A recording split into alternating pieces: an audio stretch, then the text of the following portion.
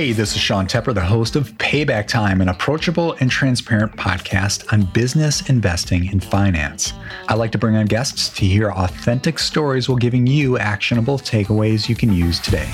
Let's go. We all want to make sure we don't lose money with investing, especially scams. The question is, how do you identify scams early so you can run the other direction? My next guest is a fraud specialist who's been on the show before, and in this episode, we dive into FTX and understand what really happened. Please note, the recording of this episode was on December 14th, while Sam Bankman-Fried of FTX was in court.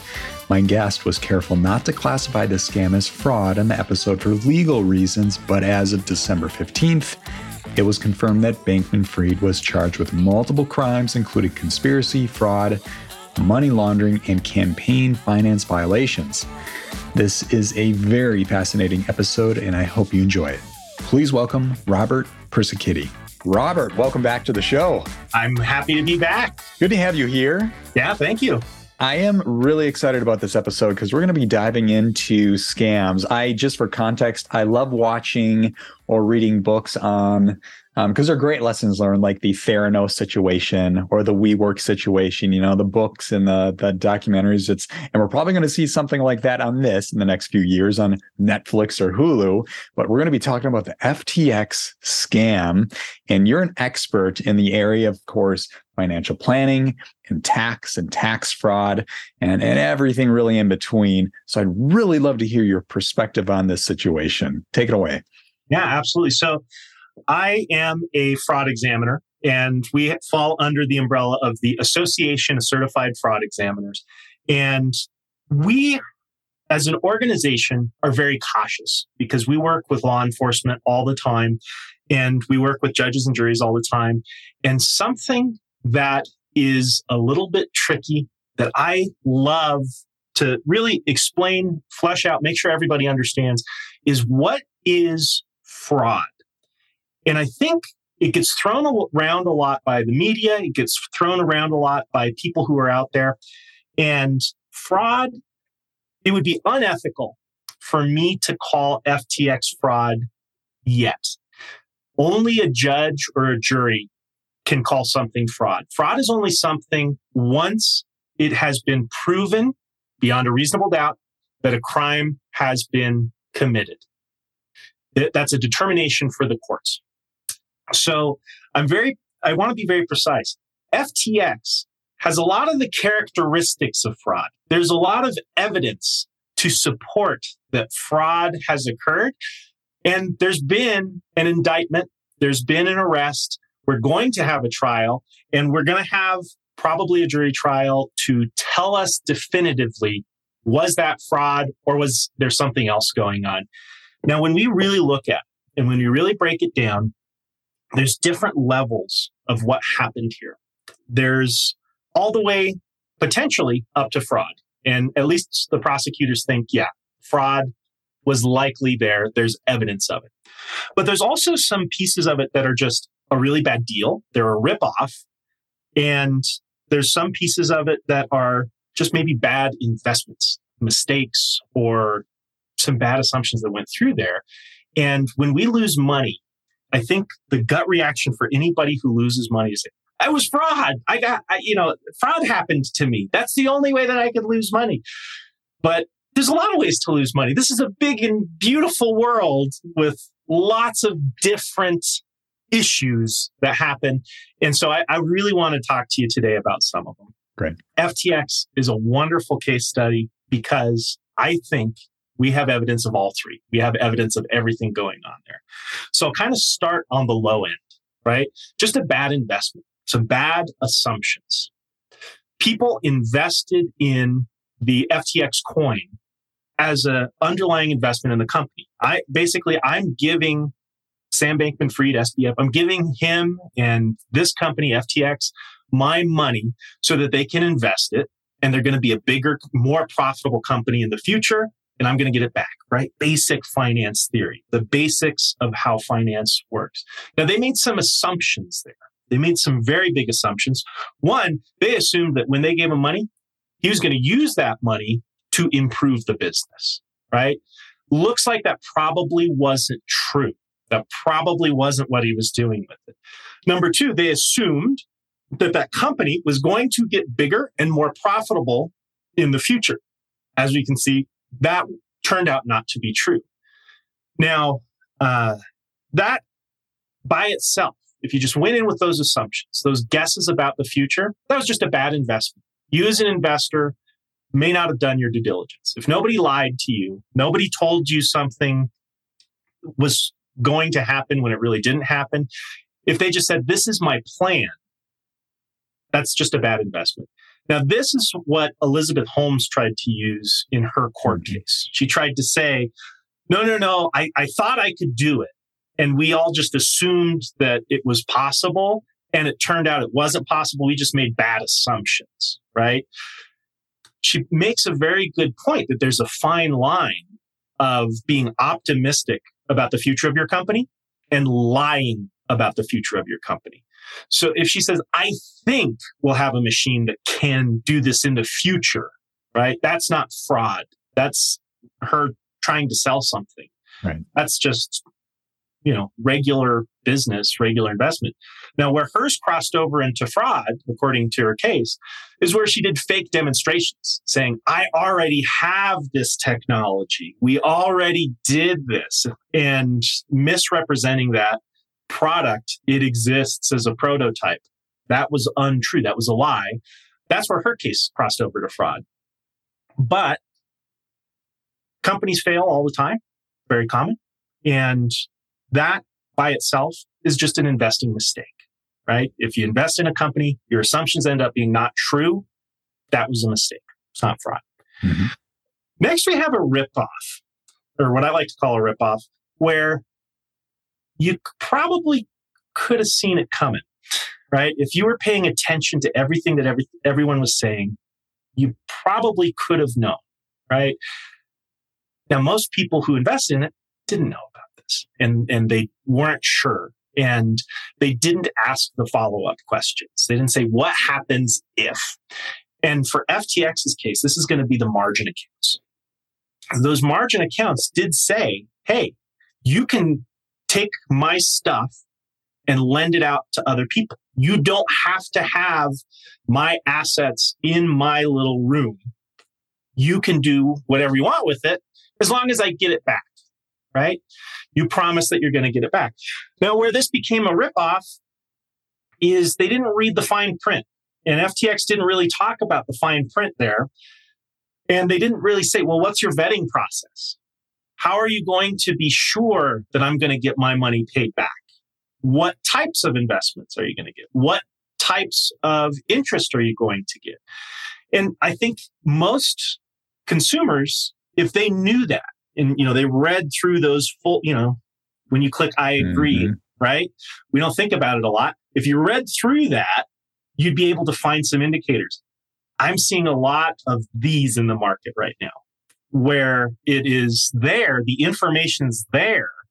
It's just hard to find, and it's not up front, and people aren't reading their contracts. When you get a 50-page contract written in legalese that says, hey, we can terminate your investment and take all your money back at any time. Whoa, really? And that is disclosed. We can terminate withdrawals at any time. Whoa. Right. That is a big risk. That's a big problem. I want to be aware of that. Why is that buried on page 38? It's not fraud. They told you, you just didn't know about it. Yes. Right? That's a ripoff. And those, I would say, are probably the most common thing. And we can think about it in terms of investing. We can think about it in terms of our life. I just got ripped off. I was on vacation.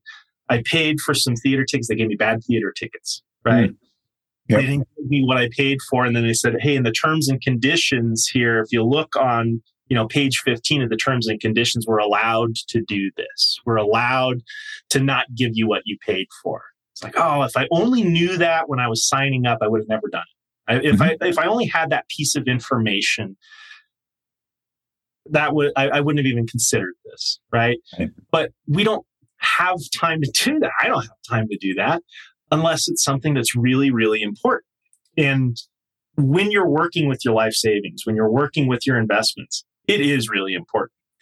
And especially for the types of investors that were here, where they're taking very, very aggressive positions, very risky positions where you know the risks are there, it's even more important to understand it, right?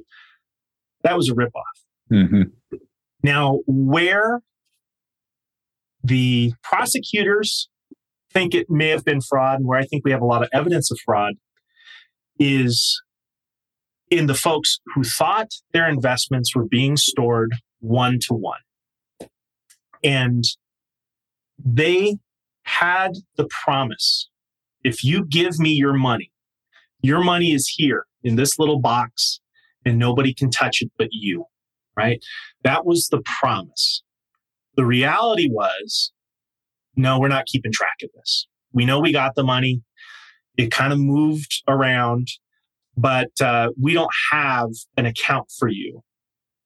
Now, for let's say like a traditional bank, an FDIC insured bank, we have bank examiners coming in, right? They are making a similar promise, right? They're saying for the assets that we have on the books, for what we owe you, we have some assets that could satisfy it.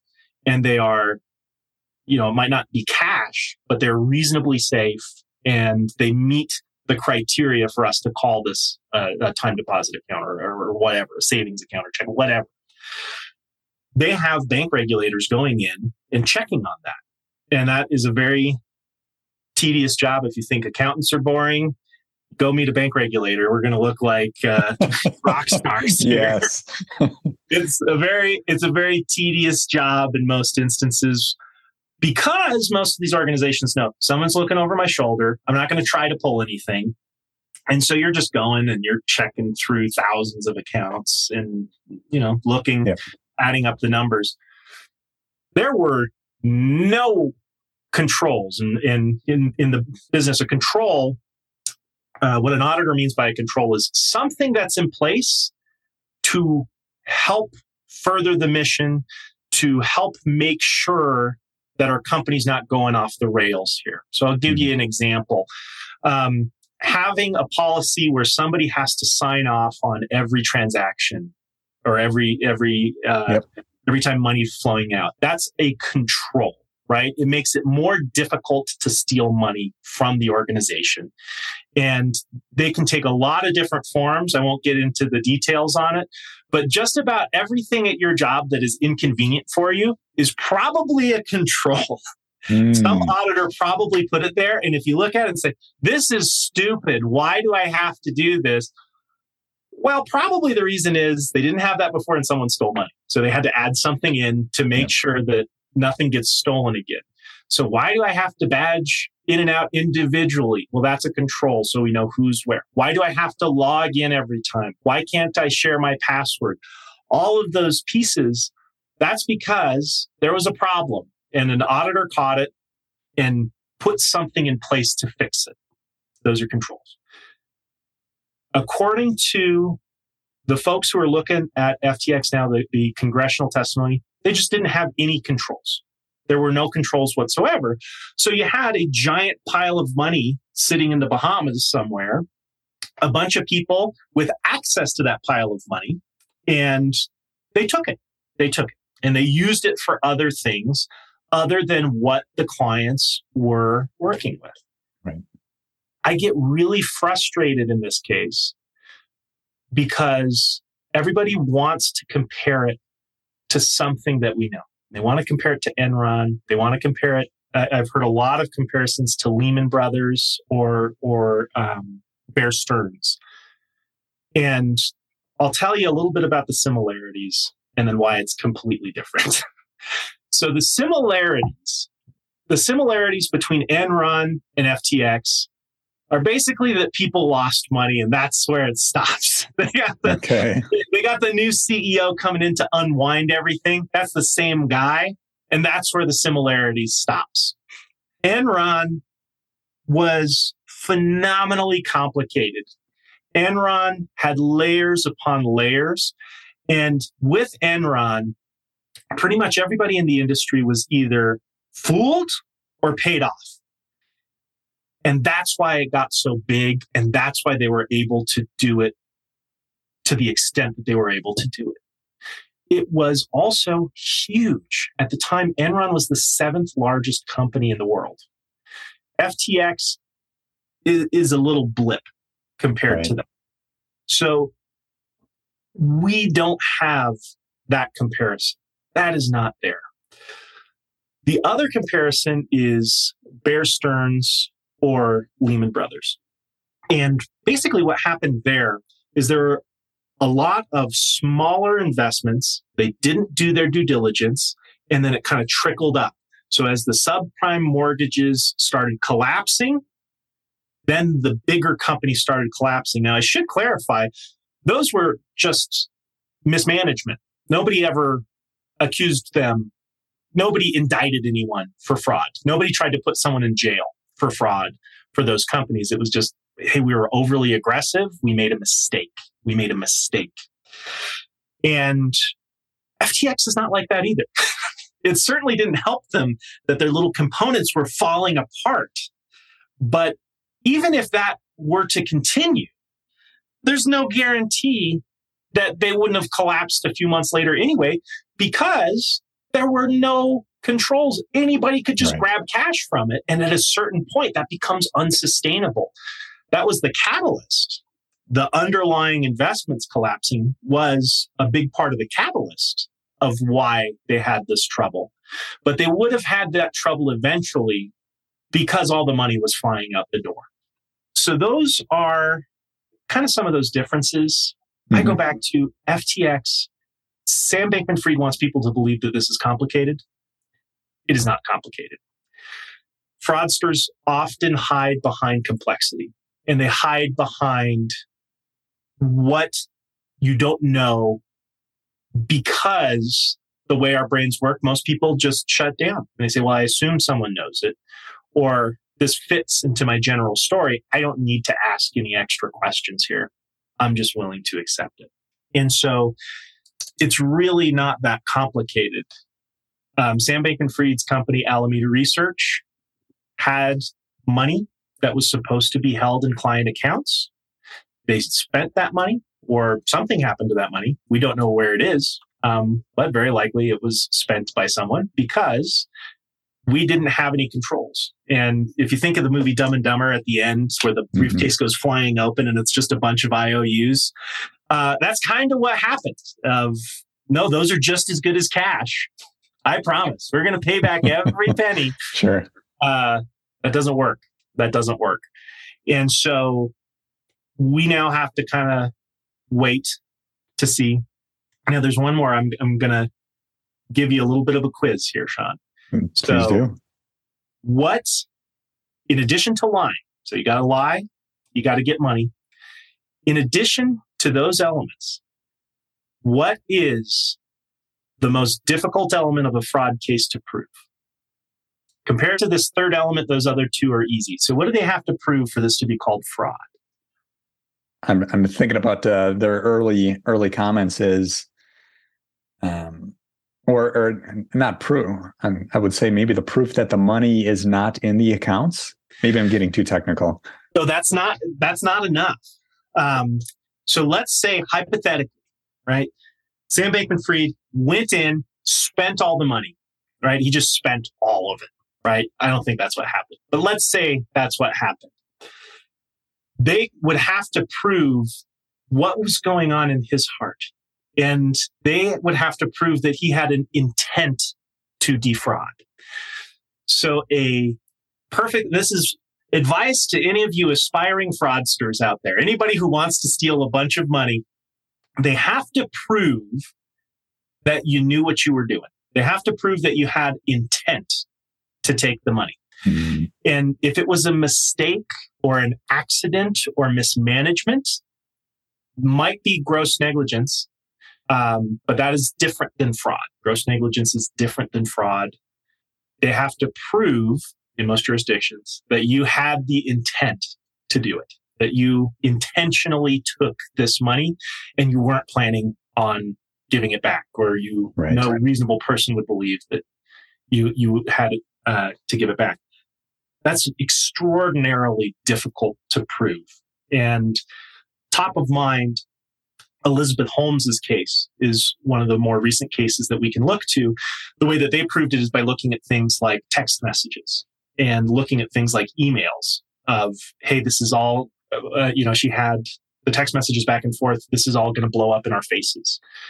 They're going to, people are going to find out, and no, just keep going. Right. Right. Those pieces of evidence prove it or help to prove it to a jury. And we still kind of need to figure that out. And I think possibly what Sam Bankman-Fried's thought process is if I could just prove I'm incompetent, I won't go to jail. I'll lose all my money. All these people will sue me. Everyone's going to be very mad at me. But if I can prove I tried my best and I took all the reasonable steps to protect this money and I'm just bad at business, that's a viable defense. I had one of my favorite accounting teachers in college. He told me, he said, I swear, if you're ever on trial for fraud, I'm going to be a character witness for you. And I'll say, Robert had no clue what was going on. He sat in the back of the classroom. Whenever I asked him a question, it was a blank stare and abject terror on his face. I would want that at my trial. I would want somebody to say that, because we have to prove what was going on before we can call it fraud. It's one of the key elements that are in there. Right. Let's take a quick commercial break. Have you ever lost money in the stock market? Maybe you heard or saw a comment on YouTube, TikTok, Reddit, or another social platform. Or maybe you just received bad advice from a friend. Yeah, I think we've all been there. Most people lose money in the stock market because they make decisions based on emotions. What if you could remove emotions from investing? What if you could make consistent returns in the stock market based solely on logic? And what if there's a software that could handle that logic for you? Introducing Tykr, a platform that helps you manage your investments with confidence. Get started today with a free trial. Visit Tykr.com. That's TYKR.com. Again, Tykr.com. All right, back to the show. I want to dive into some of this and give my own perspective, but I really appreciate breaking down the three different categories there. Like it's a bad investment, it's a ripoff, or it's fraud. And I think a lot of people listening, and even myself, I can put events in my history into those buckets. For example, fun little story, I'll make it really fast with a ripoff. Is my wife and I, we love doing different trips around the world. We went to Mexico. We like booking excursions, whether it's snorkeling or whatever. And you're supposed to book those excursions at the resort. There's people behind the gate. They're in the perimeter. They've paid or they're part of the system. Well, we made the mistake of spending $200 for somebody at the airport who could book us an excursion. We never got the excursion or our money back. We're supposed to show up at a certain location. And we're like, we know better than this. This was a stupid mistake. We got ripped off. Slap on the wrist. Moving on. Definite ripoff, With the situation of fraud, I think it's really important for listeners to, be really wary of what you're getting into. If it sounds too good to be true, it typically is, with high guaranteed returns. If it's something new that's not vetted, even if there's a lot of big names jumping into it, still, like Kevin O'Leary jumped on CNBC. I don't know if you saw his video, but I really appreciate it. He admitted, all right, he made a stupid mistake. This was a stupid mistake. A lot of people followed him. He got paid like $15 million or something like that to promote FTX. And he admitted he was wrong. And I really appreciate that. But a lot of people see a Kevin O'Leary type figure, right, getting into investments. They're like, well, Kevin's behind it. Well, I'm going to do it. And we as investors, we got to throw a flag on the plane and be like, whoa, whoa, whoa, this is new. Seems too good to be true. I'm going to hold off on this. So that's just my thoughts there. Yeah. Too good to be true is one of the key indicators. And the better something is, the more questions that you have to ask. Yeah. And so when you have somebody saying, I can guarantee you 15%, first ask, well, if that's true, why isn't, the big players, why isn't Goldman Sachs just going all in on this investment? Why isn't everybody in this one investment? And really, when I break it down into three questions of number one, how am I going to get paid back? Yes. How are they where does that 15% come from, right? Did they increase their profits by 15% by doing this? Because if you could do that guaranteed, that's great. How did you miss that opportunity for so long, right? How do you get your money back? Number two, are they ignoring or hiding something from me, right? Are there risks involved that they're not saying? What is backing that guarantee? What prevents me from losing my initial deposit? Are there any strings attached to that, right? What are the risks? There's always risks with any investment. And if someone says something is guaranteed, ask more questions. How is it guaranteed? Who's going to guarantee it? What happens if the guarantee gets broken? And it really dovetails into number three of, does this person do what they say, right? So with all the problems that it has, right? Legally, insurance companies can slap the word guaranteed on some of their annuity products, right? Now, if you read the fine print, they're only guaranteeing a very small portion of that, right? It's not the whole investment. There's still risks that are involved on it.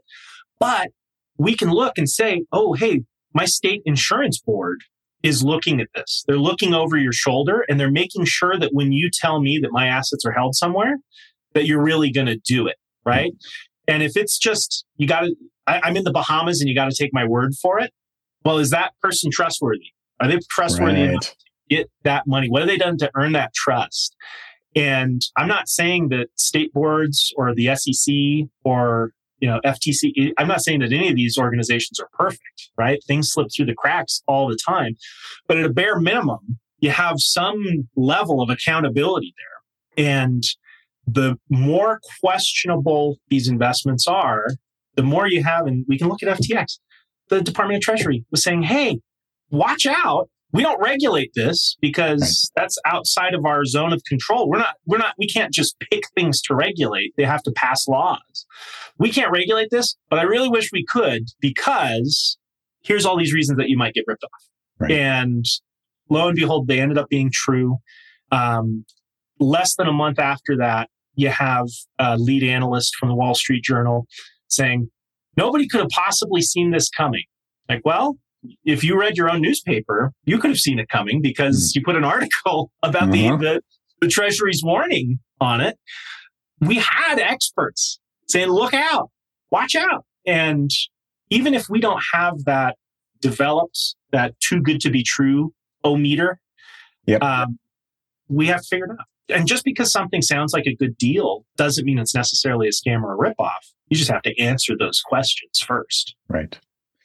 I want to dive into real quick here, human psychology of the momentum of making a mistake and then trying to get out of it. And I'll give an example here.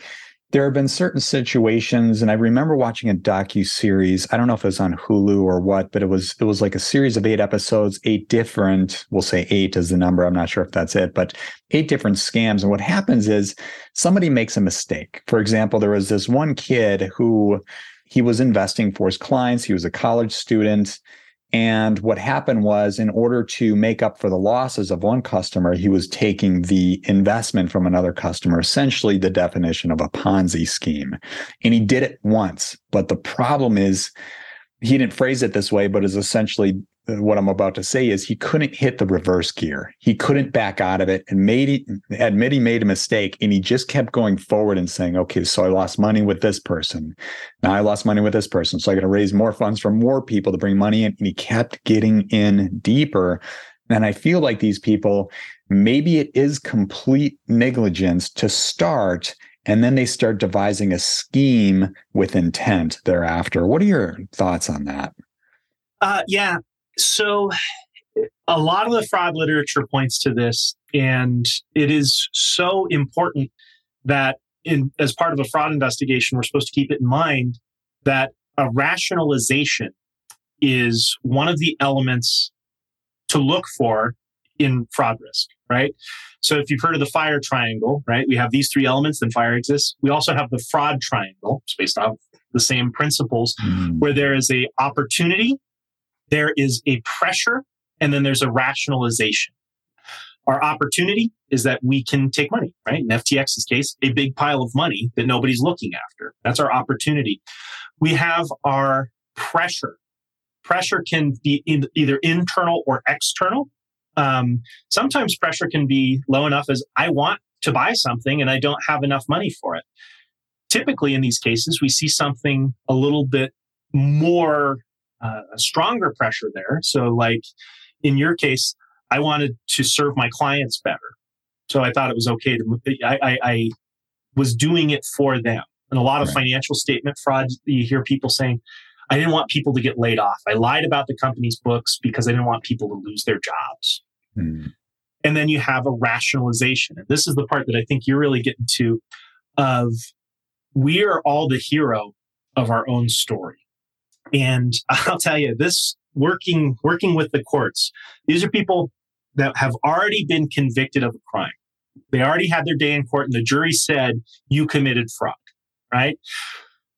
All of them, universally, I did not meet a single person who took responsibility for their own actions. And they say, well, I just got mixed up in this. Or, oh, if I could have paid everyone back if I just kept going. And a lot of times that's incremental, where great example was somebody who was taking checks from her employer. She was basically an administrative assistant to the CFO of the company. And she was in charge of the checkbook for some reason, right? That was a mistake on their part. There's her opportunity. And she kind of started with very small transactions. And like, I'm going to buy lunch, or I'm going to pay for parking at the airport, right? Relatively small transactions. And then she got more comfortable with it. And she started to invent these new rationalizations of, well, if I'm getting away with it, then everybody's doing it. It's just how the company operates. Everybody's stealing from the company. It's not just me. Everybody's doing it. So it's okay. And it progressed further and further. And she was eventually apprehended. I love this story because it's such a stupid way to get caught. She had the company checkbook. She went to buy a house with the company checkbook, a whole house. And she was at closing and the title insurance company said, well, we need certified funds. But this was this was before the housing crisis. Crash. So the title companies were a little bit more lenient back then. You know what? We can just call the bank and see if they'll certify the funds. And they called the bank. They didn't tell her. They called the bank. They called the number on the check and said, hi, I have a LB here trying to buy a house with the check. And I'm like, oh, let me check the signature cards.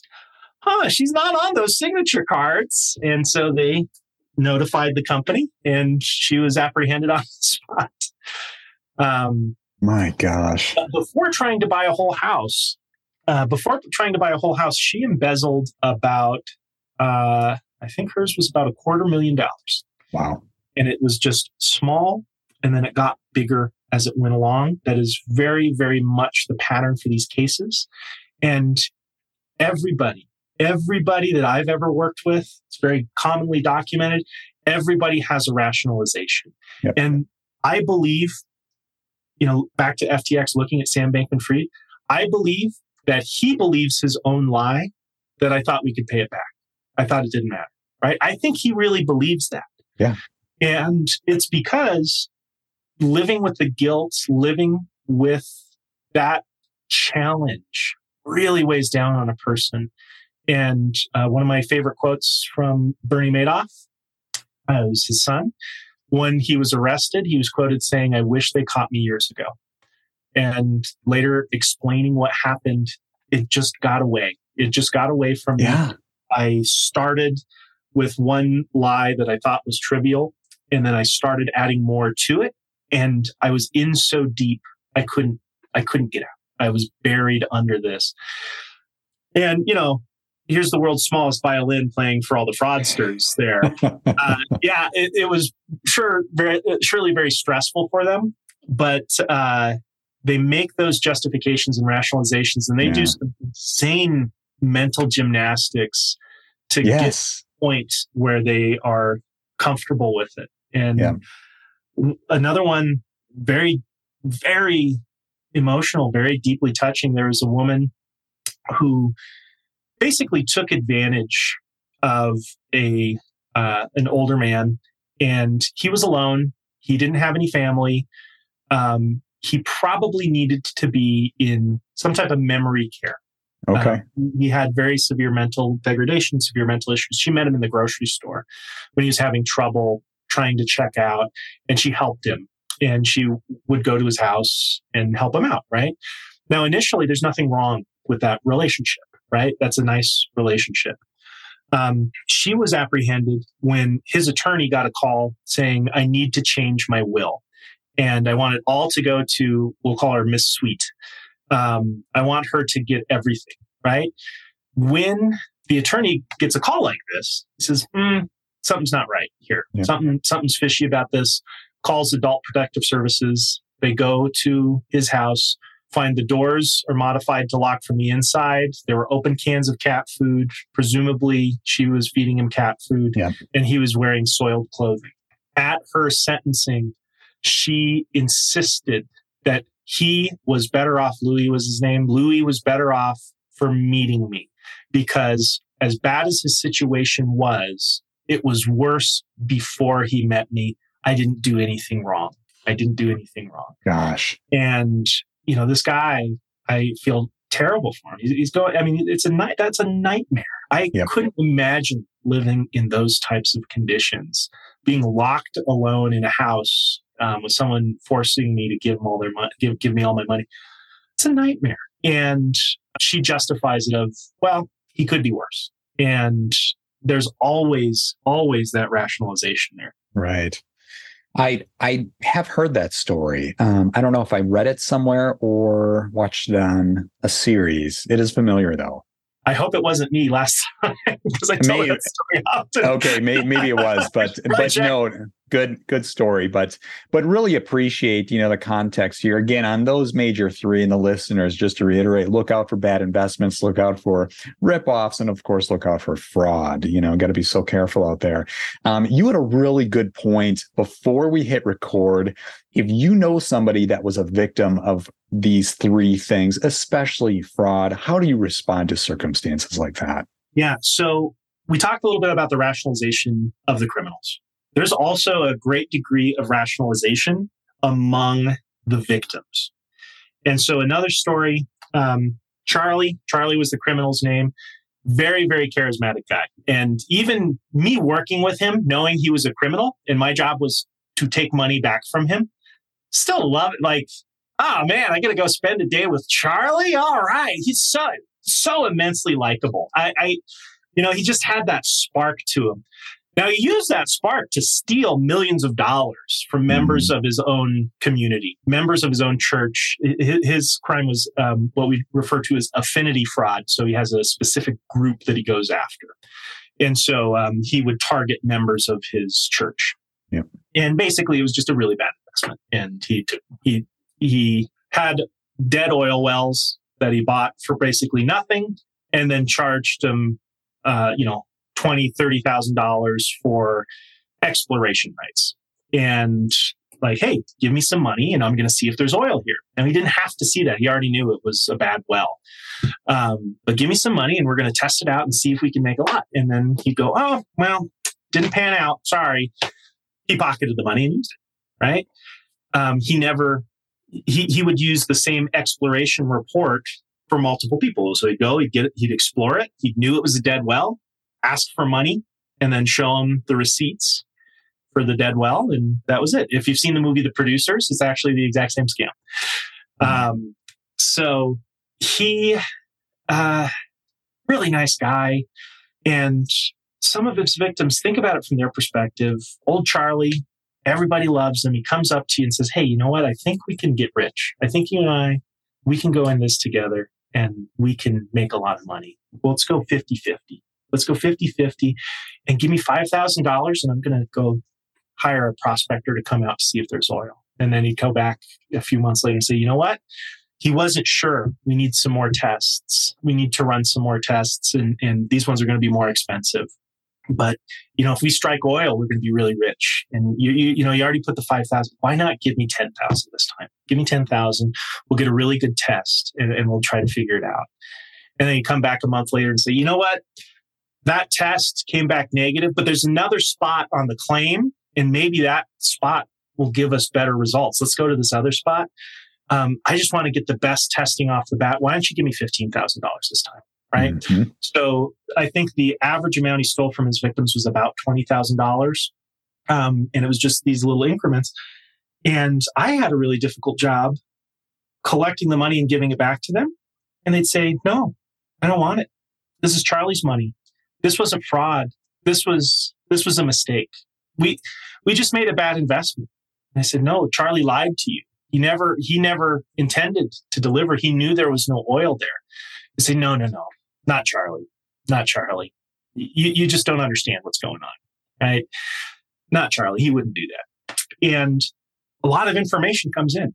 We have the receipts. We have proof that he knew. We had proof that he ran the prospecting reports before he asked for the money. We had proof of all of this stuff. And the people couldn't reconcile it with the way they thought the world worked. They couldn't fit it into their picture of the world. And so they fight tooth and nail. And so make sure if you have somebody that you think might be the victim of, especially fraud, but even just ripoffs or making these critical mistakes, you're not going to be able to change their mind. And that's something that's very difficult to hear, especially if it's a loved one. Especially, it can be anybody, but the one that's most heartbreaking, you have an elderly family member. They're relying on this money to live, and they're falling for something like this.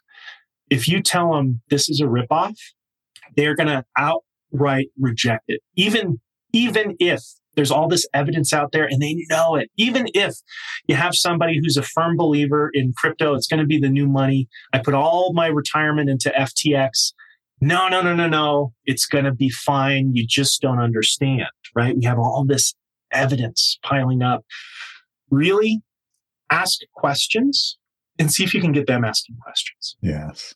Because if it's their idea, if they need to be able to save face, they need to be able to be the hero of their own story.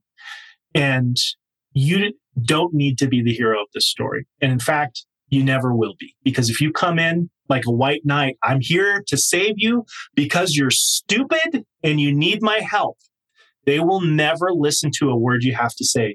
If you come in and say, hey, I'm ready to be your sidekick, you're the superhero here who has the smarts and the brain to get out of this scam, then they're going to start accepting that information.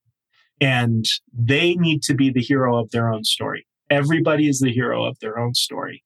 And so really have that humility going in. Never tell them I told you so. And remember, they're, in addition to losing money, they're losing their pride.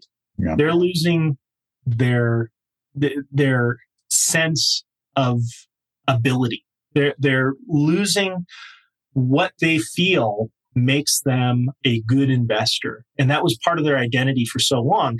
And partially why we want to scream, I told you so.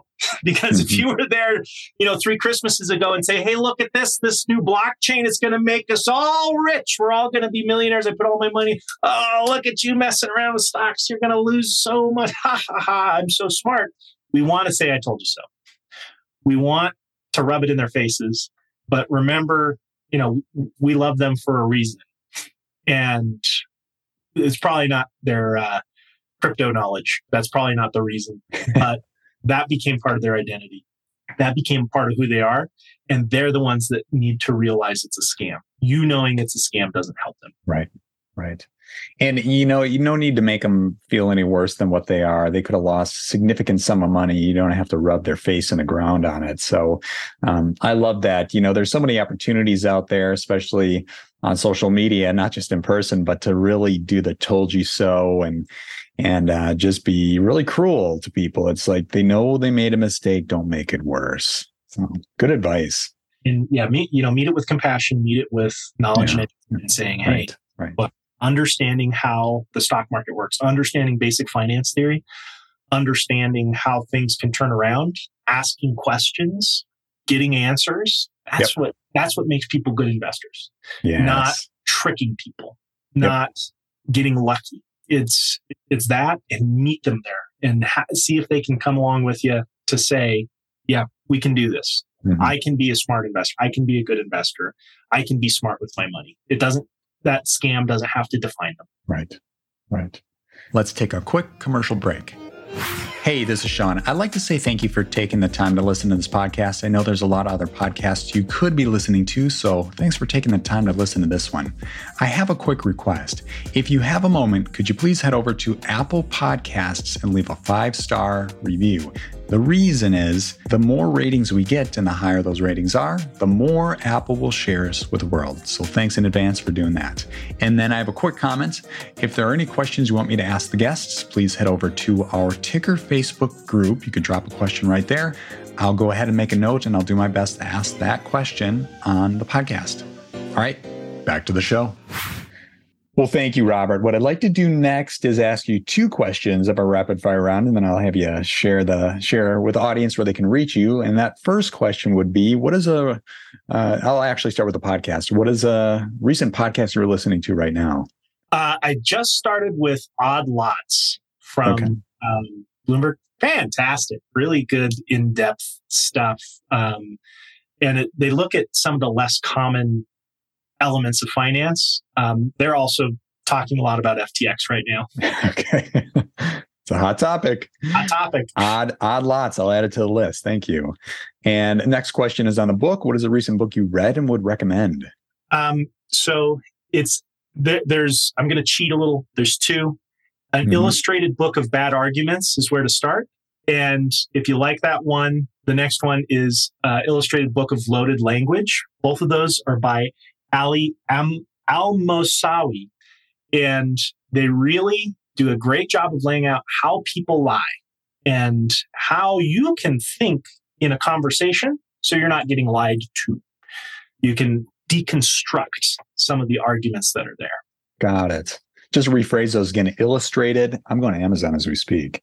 An illustrated book of bad arguments. Got it. Equal an illustrated book of loaded language. Got it. The book of bad arguments, that one's really good. Start there. That one's my favorite. But they all have information that can help you not get lied to and see through deceptive tactics. Really great. Really great. I love it. All right. I just found it on Amazon. Adding to cart as we speak. Wonderful. Awesome. Thank you. All right. Where can the audience reach you? So I can be found at my website, which is delagify.com. That's DELAGIFY. We also have a newsletter and content to help you not get ripped off. And of course, you can always give me a call, get my contact information from there. We're happy to help clients keep their money by avoiding scams, ripoffs, and mistakes. Awesome. Thank you, Robert. Always love having you on the show. Wonderful. Thanks. All right. We'll see you.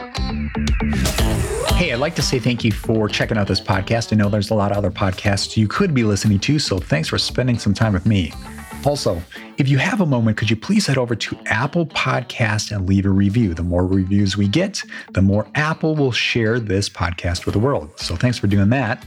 And last thing, if you do hear any stocks mentioned on this podcast, please keep in mind, this podcast is for entertainment purposes only. Please do not make a buy or sell decision based solely on what you hear. All right. Thanks for your time. We'll talk to you later. See ya.